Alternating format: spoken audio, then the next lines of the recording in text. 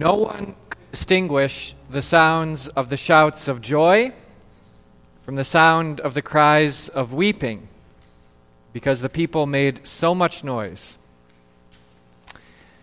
Shouts of joy, cries and weeping. It was all mixed up together. One big distorted cacophony of sound, one mixed up mess.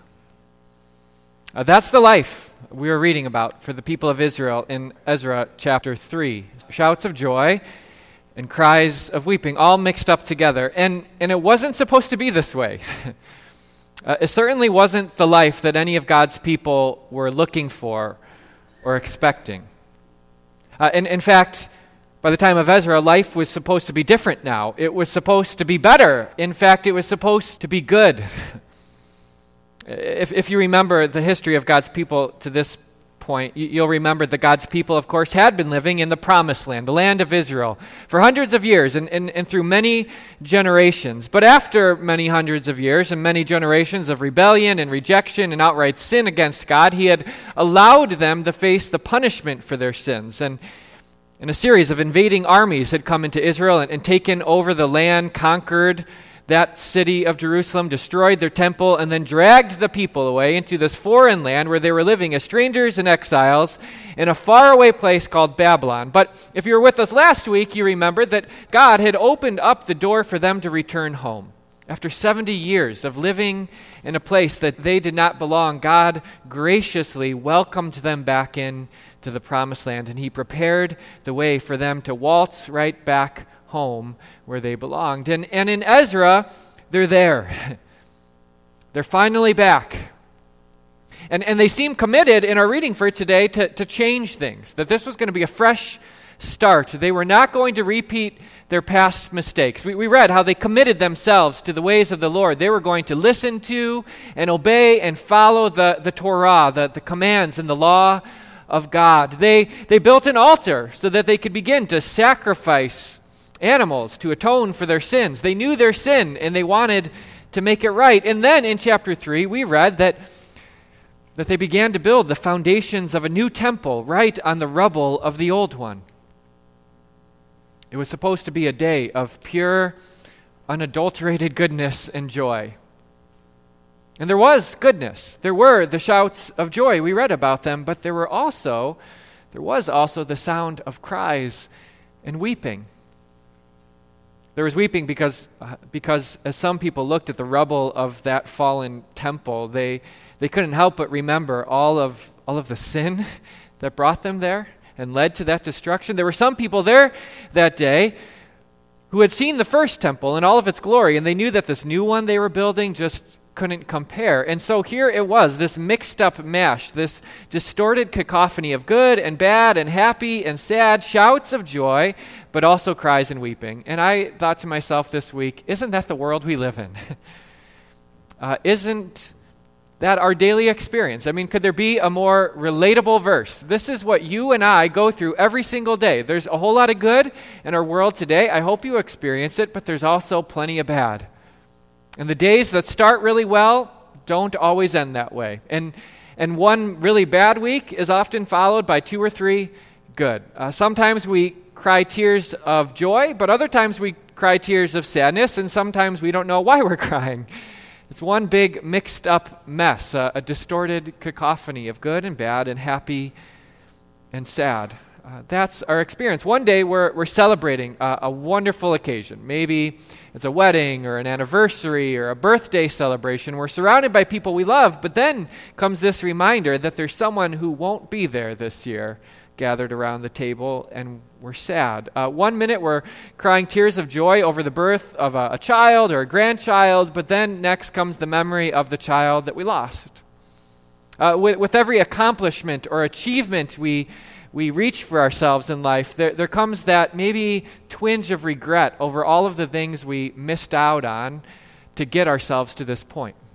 Or maybe it's just the foreboding cloud of doubt, and we wonder, how long will this last before the rug is pulled out from underneath us? Every time we fight back against a temptation and we're feeling pretty good about ourselves, we finally beat back that sin, right? There's that guilty voice that reminds us of all the other times that we didn't remain so strong and we did give in.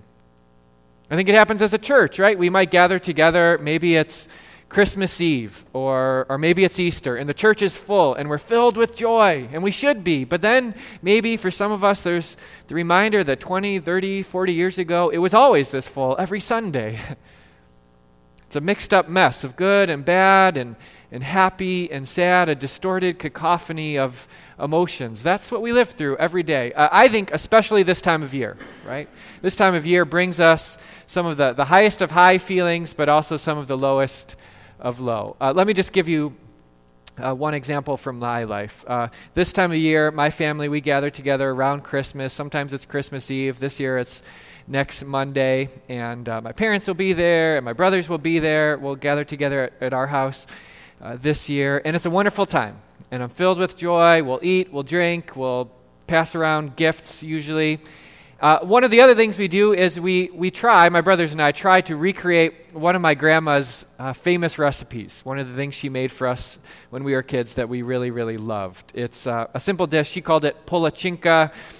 It is a crepe that you fill with cottage cheese and raisins, and you bake it with cinnamon sugar on the top. And she made it, and we loved it. And so in her memory now, my brothers and I, when we gather together for this special meal, we will make this dish. And I am filled with so many good emotions. To be with family, to celebrate Christmas, to remember my grandmother. It's a wonderful day, but there's also that memory there, that twinge of sadness because my grandma's not there. And all of us would much rather that she was.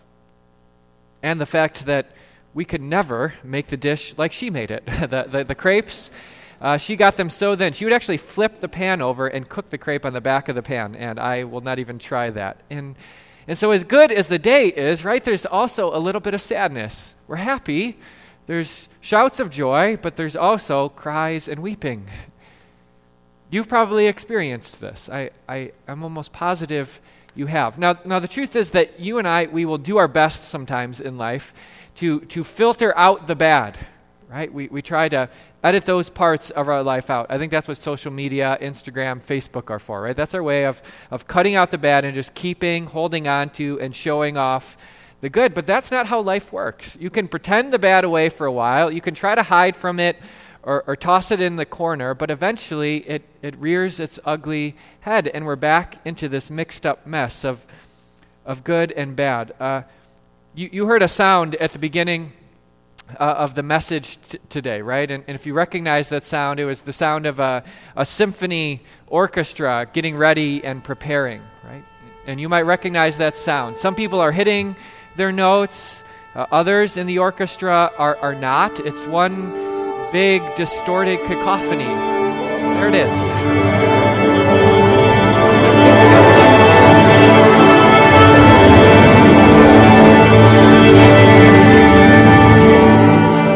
Doesn't that feel like the soundtrack to your life sometime? You don't know what you're listening to, and no one's playing together. And again, some notes are hit, but others are not. And we might like to think as Christians that we could skip over the distorted cacophony of mixed up, messy sounds and go right to the symphony. But that's not how it works. And in fact, I think that our faith in Jesus often actually opens up our ears to hear all of the notes, the good and the bad. And so our faith in Jesus, it does allow us to experience some of the highest of highs in life. You will have more joy as a Christian than you otherwise would. There are things you will see in your Christian faith that you otherwise would be blind to. But it's also your Christian faith in Jesus that will make you astutely attuned to lots of the bad. And you can't avoid it. Your faith will not allow you to stick it in a corner. It will force you to confront it. That's how it is for me on my Christmas celebrations as we gather together and make my grandma's recipe, right? My faith fills me with more joy than I otherwise would have. One, because I know my grandma, she's not there, but I know she's with Jesus, and I know that I'll see her again, and that gives me a hope and a joy and a peace that otherwise I wouldn't have. And I think my faith makes me especially thankful for the time that I did have with her. I realize that is a gift from God, and I am so thankful for that. But my faith in Jesus also doesn't let me to just ignore the problem of death away or to call it a good thing, right? No, the Bible says that death is bad, And we ought to be sad over it. It was not a part of God's original plan. It was the wages of sin. And so our faith doesn't make life one big sunshine and roses picture. But what our faith does do is it allows us to look in the future. And our faith in Jesus, as we talk about this Advent, allows us to look forward with hope because we know what's coming. You could kind of think of it like when the orchestra is warming up and tuning their instruments before the big symphony, right? Our faith allows us to endure that few minutes of that messy mess because we know what's coming, right? We know that 2 hours of a beautiful symphony is on our way, and so we can sit there.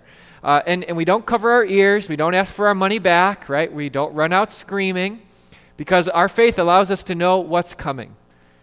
And so our faith in Jesus that we have, it gives us an endurance. But I think our faith in Jesus also gives us a job to do, doesn't it?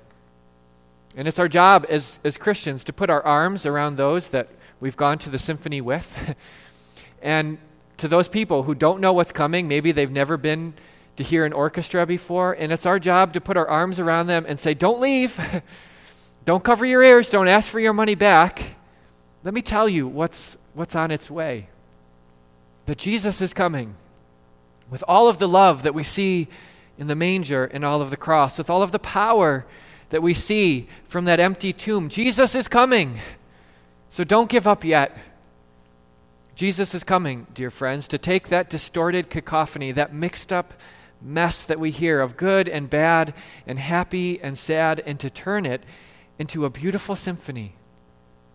Jesus is coming to take all of your cries and weeping, to turn it into beautiful shouts of joy. In Jesus' name, amen.